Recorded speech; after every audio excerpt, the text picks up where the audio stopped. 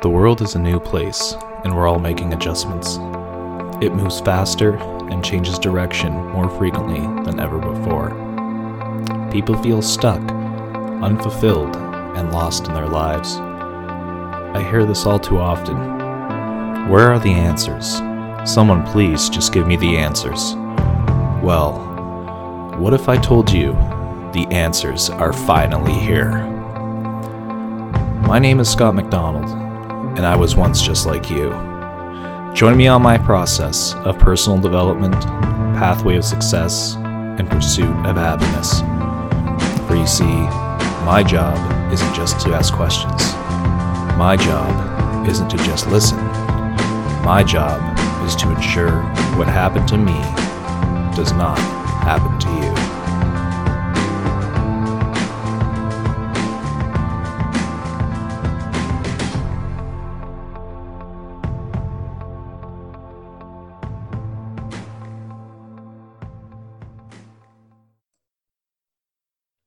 This is Real Experience Student Athlete Podcast. I am Scott McDonald, your host. I am rejoined today by former NCAA coach Dan Lichterman. Dan, it's great to have you back. Hey, thanks for having me again. Must have done all right on the first couple. Yeah, that 20-year no-cut contract still in the mail, by the way. So we're going to continue on from our mini-series of Let's Go Micro. We're still in the recruiting process, and today we're going to talk about official and unofficial visits. So let's go through like the definition and what differentiates between the two. So an unofficial visit is where you pay your own way to go to campus. You basically set up everything through yourself. And it's on your own dime. And then on an official visit is where a school can, fly you in, bring you in, pay for you to stay there, pay for you to eat, pay for, everything as you're there. Typically, you only get 5 official visits, where you can visit 5 different schools on their dime. Unofficial visits are unlimited. Again, with the newer rules, none of this can start until June 15th, going into your grade 11 year. And for the official visits, how are they keeping track? Is that on the honor system, or is that like paperwork that's involved? There's paperwork involved, so you have to, as a coach, you have to submit paperwork that so and so came on their official visit, and it goes into the NCAA database. And obviously, if you all of a sudden, hey, this kid had 9 visits, then there's some red flags and some violations and things like that. So let's talk about the unofficial visit. What does that consist of? At what stage in the recruiting process does that happen? And what's to be expected from the family? I would say as soon as you can, and that summer in between your grade 10, grade 11 year, go take some unofficial visits. There's a lot of times there's some schools in a cluster, and if you're, say you're going on the East Coast or going to Boston, get around to some of those schools. I think the key is to get in contact with the coach and make sure that they're going to be there, and schedule a time to meet with them. Say, hey, listen, I'm going to be I'm planning to be on your campus on this date or around these dates. When within there are you free to meet, and you can set it up that way. Or of course, even go through your club coach of making sure that they're finding out when are these coaches going to be around, because summer is heavy recruiting time for coaches.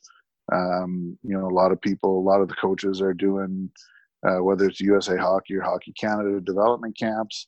And also every once in a while, a coach likes to take a day off. So especially in the summer, so take a day to golf, or take a day to spend with your family, or maybe after this COVID-19 stuff, you might be sick of your family. So Might be a No little pun heavier, intended.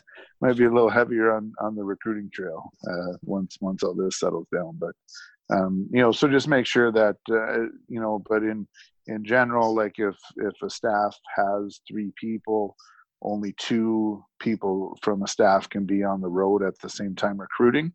So typically there's 1 person back unless they're going on holiday somewhere.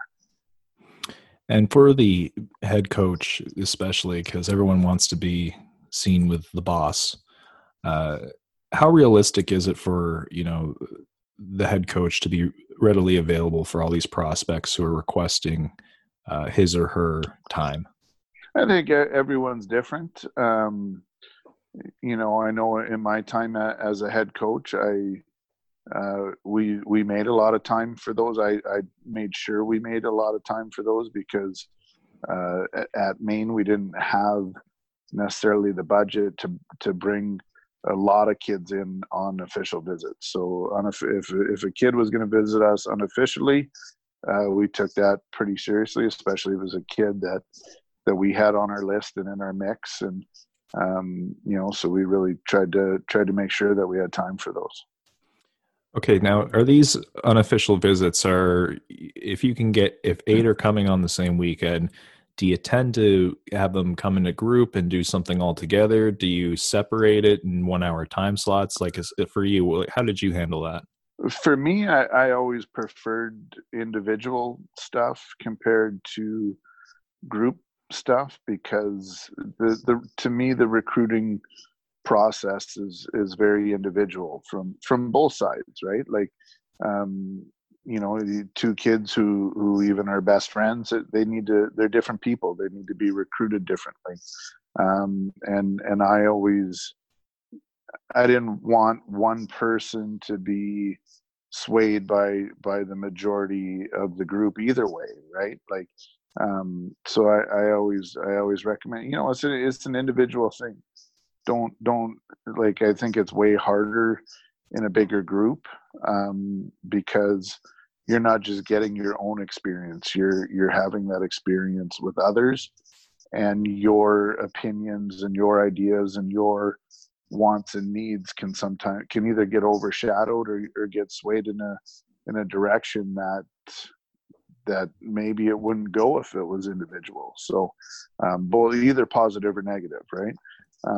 So I would strongly recommend to do that as an individual family process.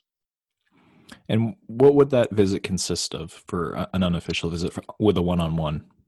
I mean, typically, and it can go a couple of ways. Sometimes families would do like the campus tour through the admissions department, or if we were around, someone from our staff could give the campus tour.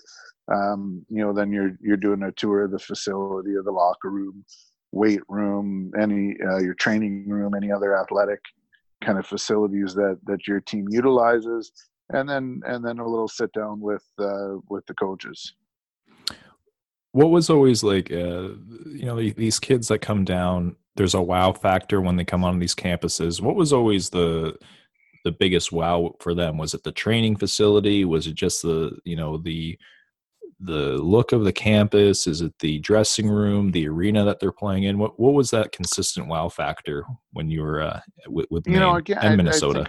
I think for every kid is different, right? Like,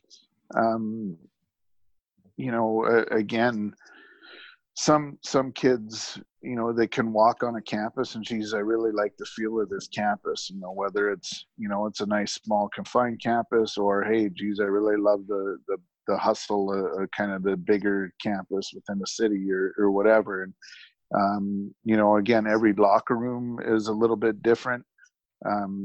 It's set up a little bit different. I think very rarely will you walk into a college dressing room and have it be messy.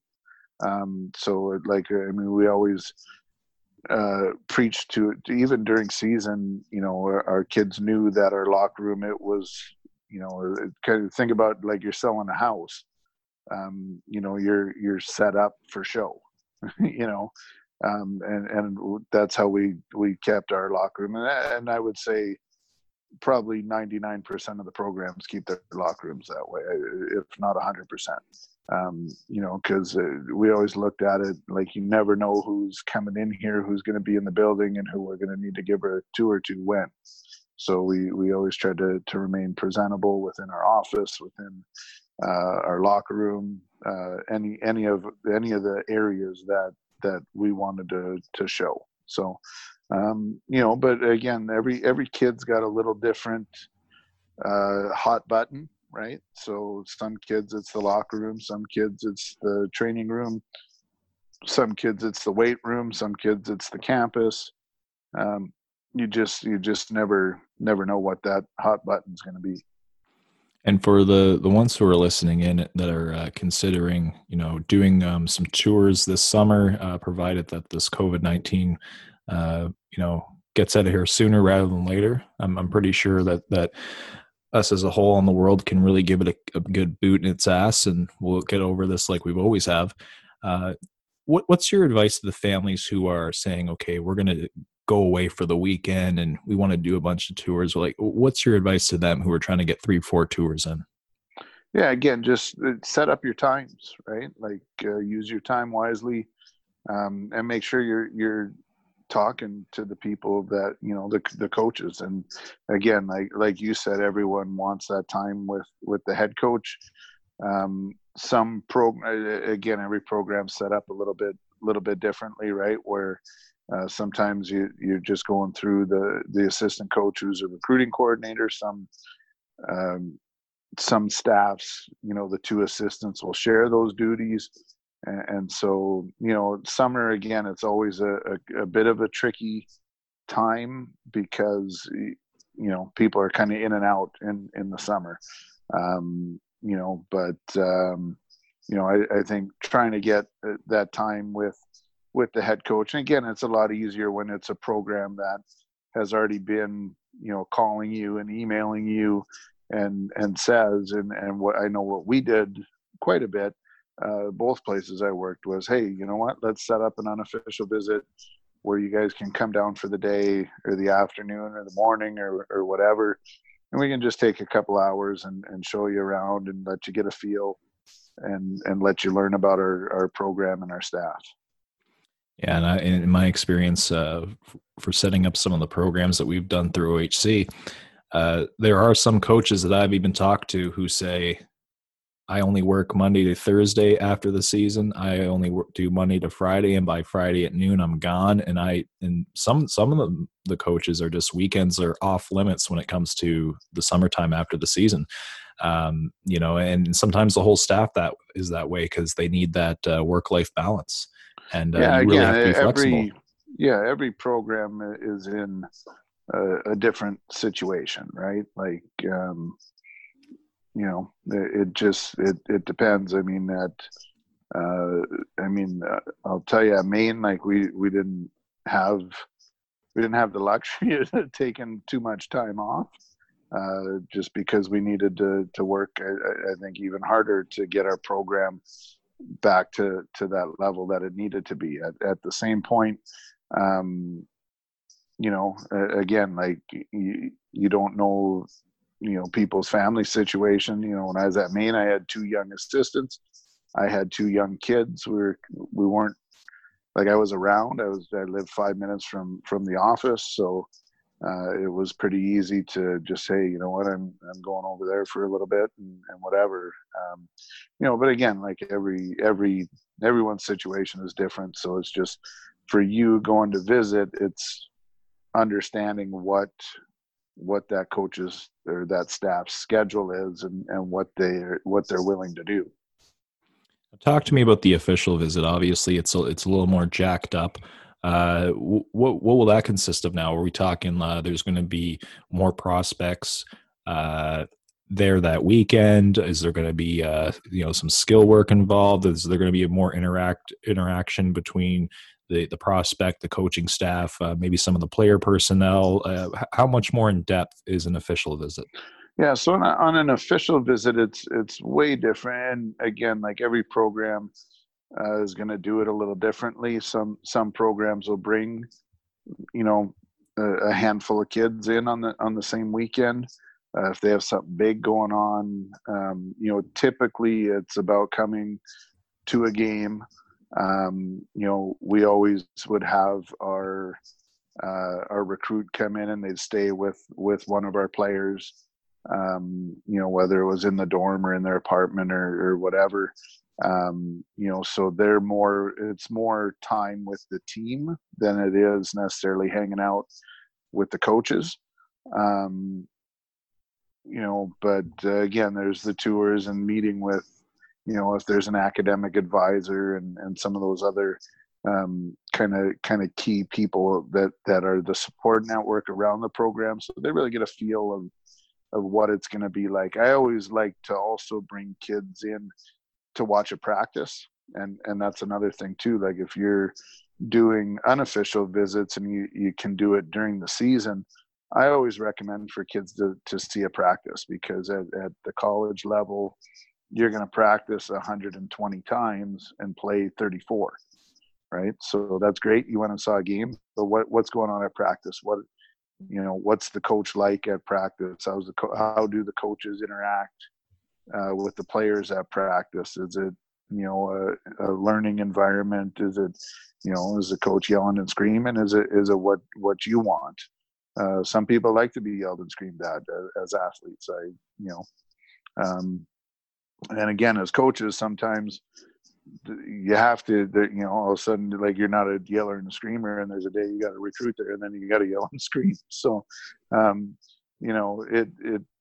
would always recommend being able to watch a practice.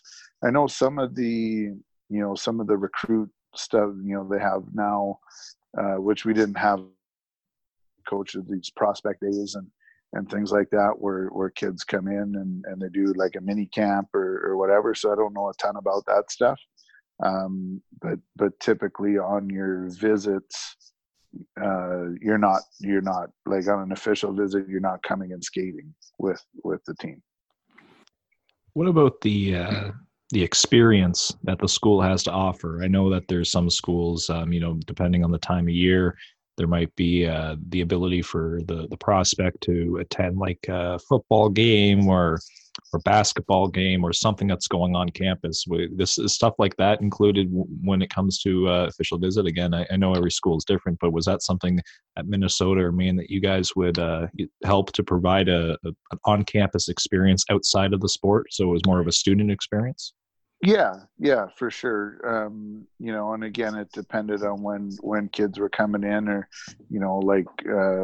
at Maine and Minnesota State too, are like the men's hockey was probably a bigger event than football at either of those schools. So, if it was a weekend when both teams were at home, a kid would come in and come to the women's game and then go to the men's game with some players from your team. Things like that. Again, like every program's a little bit different. Every kid's a little bit different in what they want to see and what they want to do and what they want to partake in. And I think we always try to be sensitive to that on our official visits as well. So some kids wanted to be there for a Saturday night and see what campus life was like. I always found it's kind of like your kids get very few days off when they're playing college hockey. So we try to be sensitive in taking away a kid Saturday night to host a recruit. But you kind of have your go-to kids that are more comfortable doing that, or want to do that, or enjoy doing that, and enjoy helping sell the program. But it can also, depending on what happens sometimes on those official visits, like I've had kids in both situations that afterwards, turned us down and said, what, I really didn't love my official visit. I wasn't comfortable. And, so that's also goes to making sure, like, you have the culture you want in your program. Right. And making sure that, you're working with your current athletes. I know Churchy talked about this, having that welcoming atmosphere within your program that are kind of an extension of you as a coach that are selling, what you're selling too. Now, tell me if I'm right or wrong on this. So, unofficial visit, the university contacts a coach. The coach contacts the family and the prospect, says there's an interest here. It might be a good idea to go down for an unofficial visit because this is now the early stage. Is that correct? Is that how that would go? Early stage It for can, unofficial? or I think now you can starting your grade 10 year once you start grade 10, if I'm not mistaken. And so like you've already been in contact with a coach, with a college coach, right? So so now coaches are, hey, you know what, like, because I don't know for sure right now the timing of official. I think official visits and unofficial visits can start at the same time now, or in the same time frame. I might be mistaken on that, but I know for hockey it's June 15th the communication can open. For the going into the dressing room, it is August 15th, going into your grade 11 year. okay.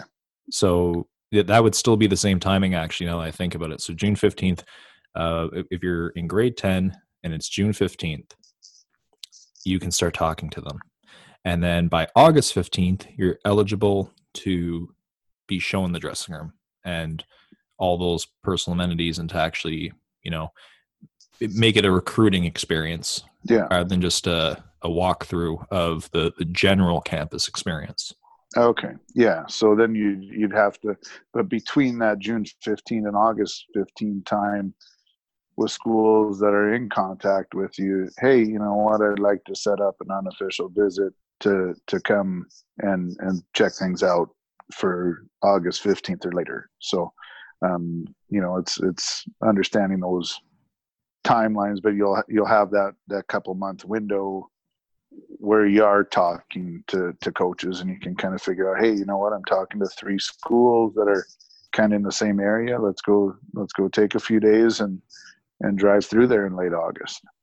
Now, is the official visit the invitation by the school saying, hey, we're really interested in you, let's get serious?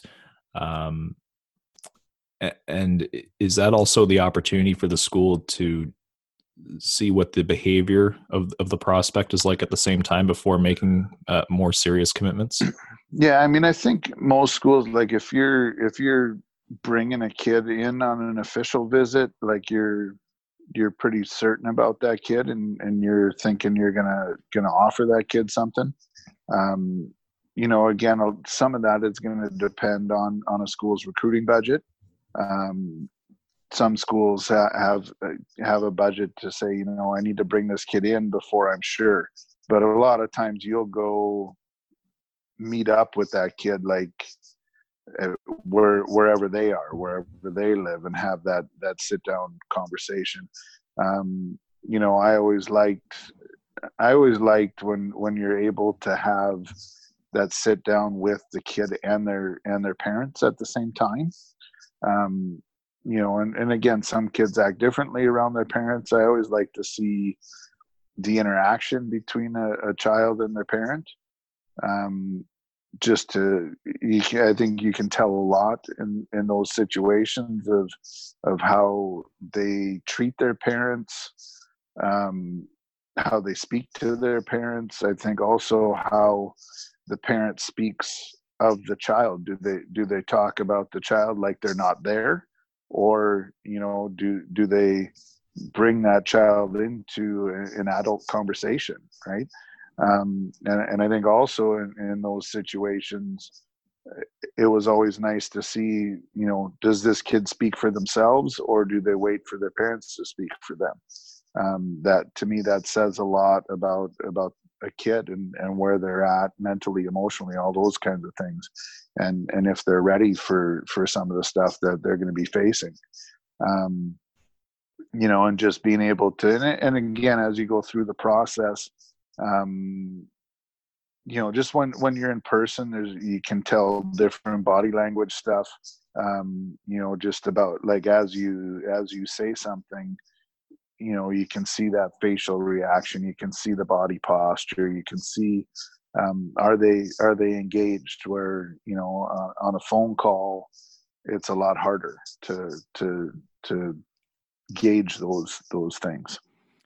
I'm talking to many coaches over the last year who said the athlete was the type of player we were looking for. They were part of the development program that we knew had great pedigree. Got to the visit, socially, emotionally, mentally, just was not there. And after that visit, the family was excited for that commitment. The school was not. And then there's the conversation of, hey, this is not going to work out.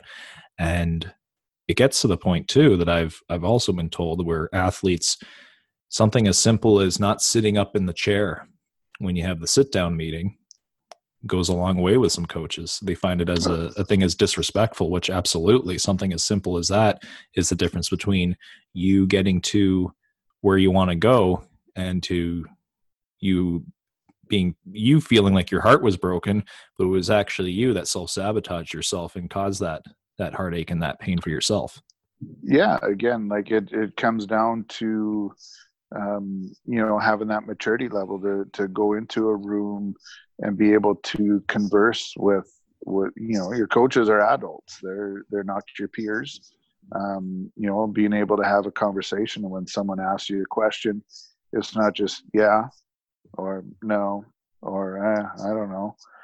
Like having something to say, elaborate on an answer when someone asks you a question.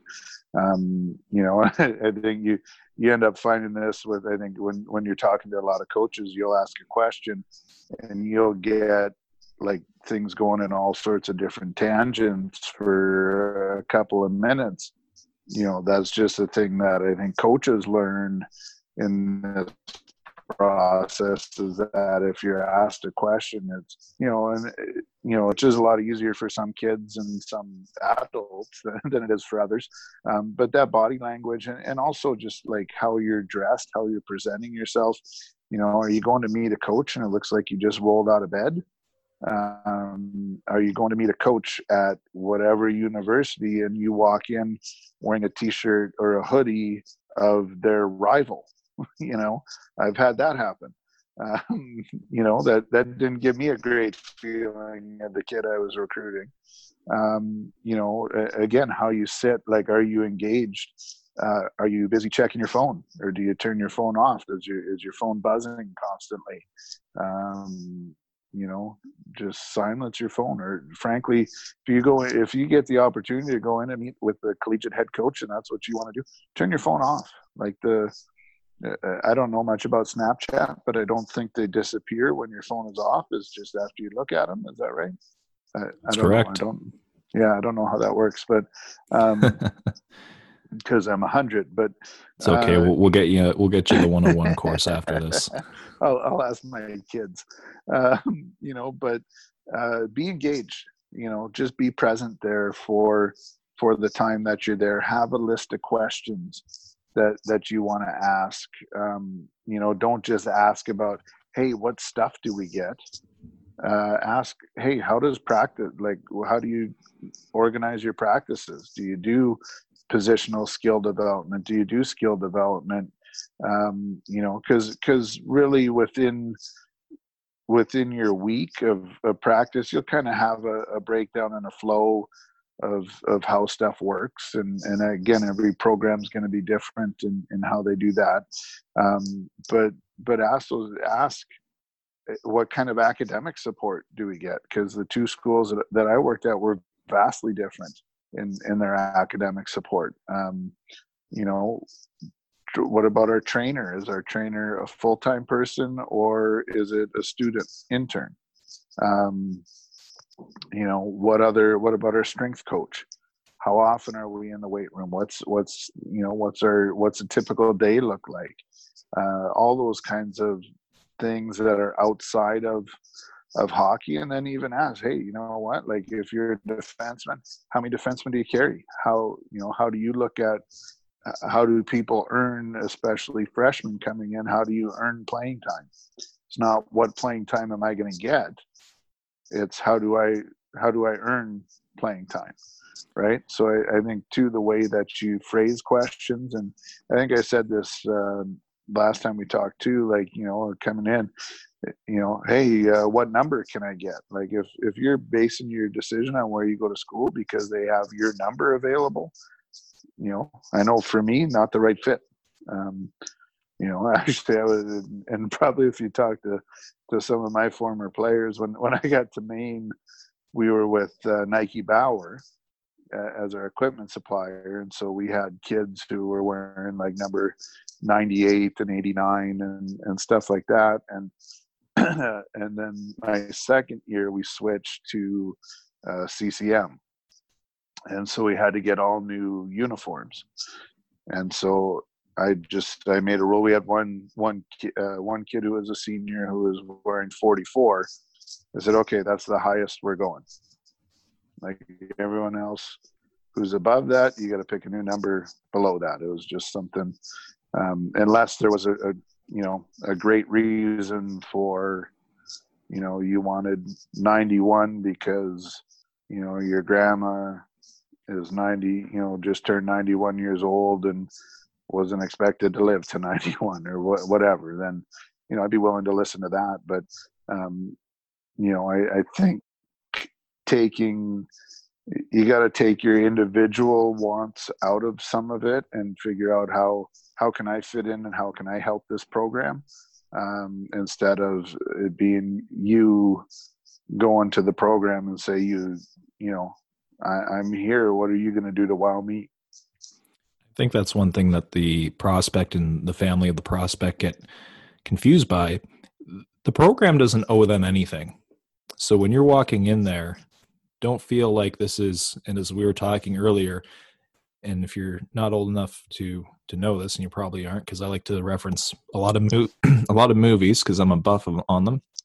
But I was just watching the movie Johnny Be Good with Michael Anthony Hall, and it was a star high school football quarterback being paraded around all these campuses and being given the cars and the parties and everything. And that's not what it's like. It's like going for, there's two parties involved, the prospect and the program. And they have to make sure it's a good fit. So it has to be as professional as possible. And I think a lot of families sometimes feel, well, they're interested in us. You have to understand that we can help you more than you can help us. And that is so the wrong attitude to have. Yeah. Well, and you got to realize too, like, if the school is looking for one defenseman and you're a defenseman, you're not the only defenseman they're recruiting, right? They're at least recruiting 4 other people, if not more, for that one spot, and they're trying to figure out what's the best fit. And from there, if let's say they're looking at 10 people for one spot, they're gonna rank, hey, you know what, we'd really love this kid first and this kid second, or maybe if it's, hey, you know what, we'll take either of these two who's ever ready to commit first, right? And so and that, to me, that, like, I don't think people should look at it as a pressure thing.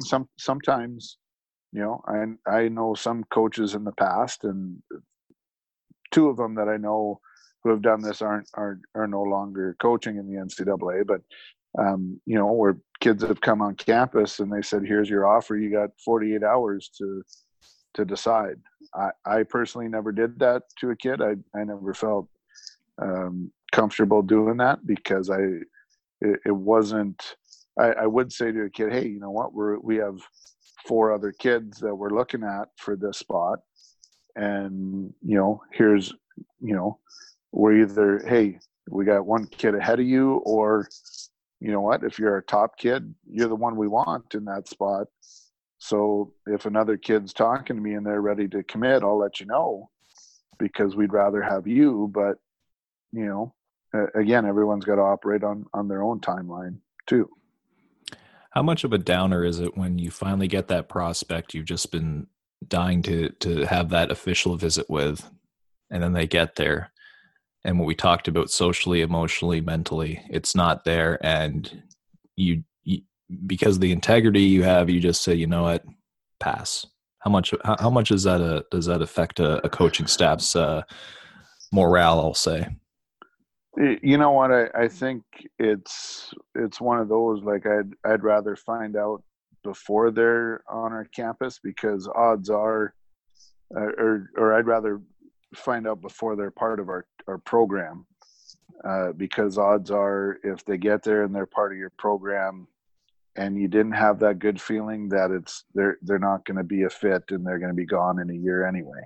So skip that step in between and cut the ties there. I know one, like, and again, every program looks at stuff differently. And like at Maine, when I was there, we didn't have, the biggest recruiting budget. So if we were bringing a kid in, like if we're flying a kid from British Columbia or Calgary to come in on an official visit, we had to be pretty sure they were going to commit to us, or they have. A lot of times now, what happens with official visits, it's kids who have already committed to your program.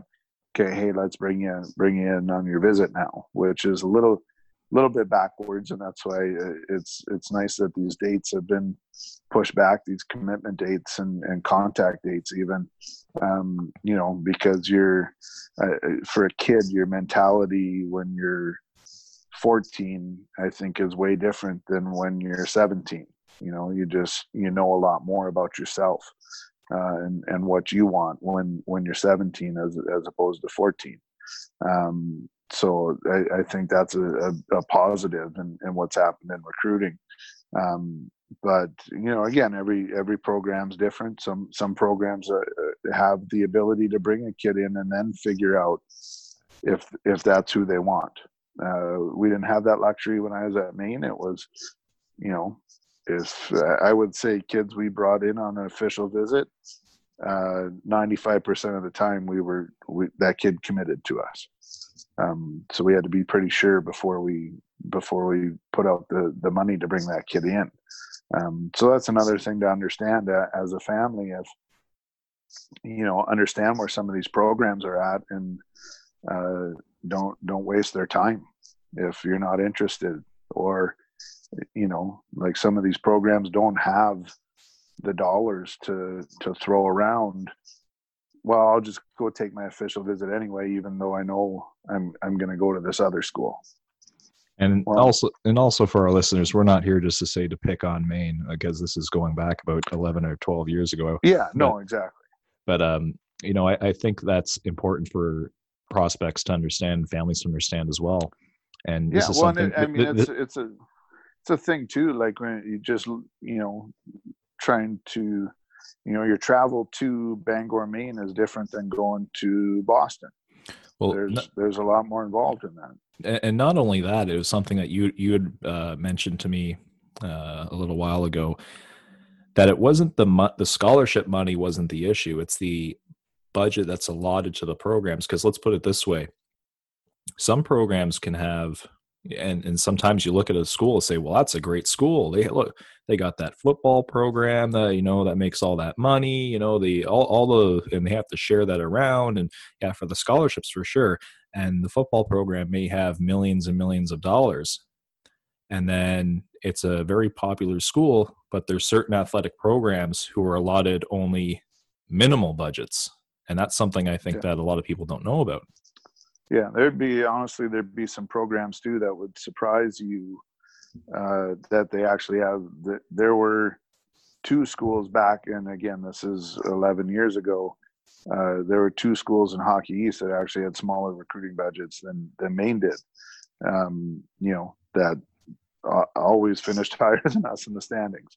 And again, like as a coach, whatever situation you're in, you figure out ways to make it work. And obviously with, technology now, back then games weren't being live streamed. We ended up with a kid from Switzerland And it was just through a connection that one of our assistant coaches had, and we were able to get game tape on the kid and watch. But now, like any European kid, you can find their game online. You can figure it out. You can see the kid, and that's the thing that kids who are listening to this have to remember. You're not just competing with kids on your team or kids in your league or kids in your province or state or kids in North America. There's kids all over the world that want that scholarship. So, what are you doing to separate yourself, not just as a hockey player, but as a person too, right? So, you got to understand there's a lot of people. Yeah, I'm a good player on my team or I'm a good player in my league, but are you one of the top in Ontario? Are you one of the top in Canada or the US? Are you, how do you have no idea how you compare to these European kids too. And the other thing is too, don't rely on your stats either, because I haven't had one NCAA or U Sports coach call me saying how many goals, how many assists, how many home runs, how many RBIs, how many touchdowns. It's never about that. That's the easy stuff. And they can pick out in the first 5 minutes of any game to know who the best athletes are and who the best, players are on the team. Yeah. It's the extra, it's the student, and it's the person that matters a lot more when making that decision. Yeah, well, it's funny. I just with the boys team I coach, we're just going through that with trying to get guys to junior programs, and I had one guy we put up our end of the season stats, and one guy sent me a message. He's like, "Hey, like I had I think I had a few more assists than you had me down for." I said, "Listen, man, like that's not going to make or break you. Like if it says 22 or 25, that's not." And actually, this year with guys that in talking to junior coaches about our boys, I only have one person ask me for their stats out of 15 different junior coaches that we talk to at games. So it's not those things. What looks weird is when that coach asks your coach for, hey, what were this person's stats? And then all of a sudden the ones you sent are different than the one the coach sent. It's like, to me, again, red flag of, well, why doesn't this kid trust their coach that they're going to keep the best stats they can? And it's funny that you bring that up. I remember I got a scout book this past September at one of the showcases. And, I know a lot of players in a lot of age groups, and I opened it, I'm sifting through it, and I know of several players who were with new programs, and new programs don't know. And they're not going to call the old coach and say, hey, can you validate this for me? Or can you verify my mistake? And the stats they told their new program were so obscure that you're doing yourself, again, a self-sabotaging disservice to do that. Because when you put those huge stats up, and then all those coaches, first thing they're going to look, because let's face it, stats validate your offensive production. That's all it does. It validates that this person can produce. But when you haven't produced, and then you tell your new program, or can you put this in the scout program for that showcase, and you say you're a 50 goal scorer, and you didn't see one power play that entire game because your program knows that's not what you are, you're going to look real silly. And yet the families and the prospects will still push for it. It's almost like they think they're going to outsmart the program to get in there. And if you have to outsmart the program, you don't got it from the first start, and you got to take a long look in the mirror. Yeah. And it's like trying to say that you're 5'11" when you're 5'7", right? Like, platform shoes you are, though. Yeah. A lot of boys in the draft here do that. Yeah. So, and again, like it's about being as honest as you can. And I mean, some people like to know exactly where they're at. There's some kids you ask, well, how many goals do you think you had? No idea, and so like even kids that I work with individually on shooting and scoring will talk about, well, how many goals do you have? Well, I'm not sure. Like, okay, well, are we counting on one hand? Are we counting on two hands? Are we taking our shoes and socks off? Like you can kind of ballpark it.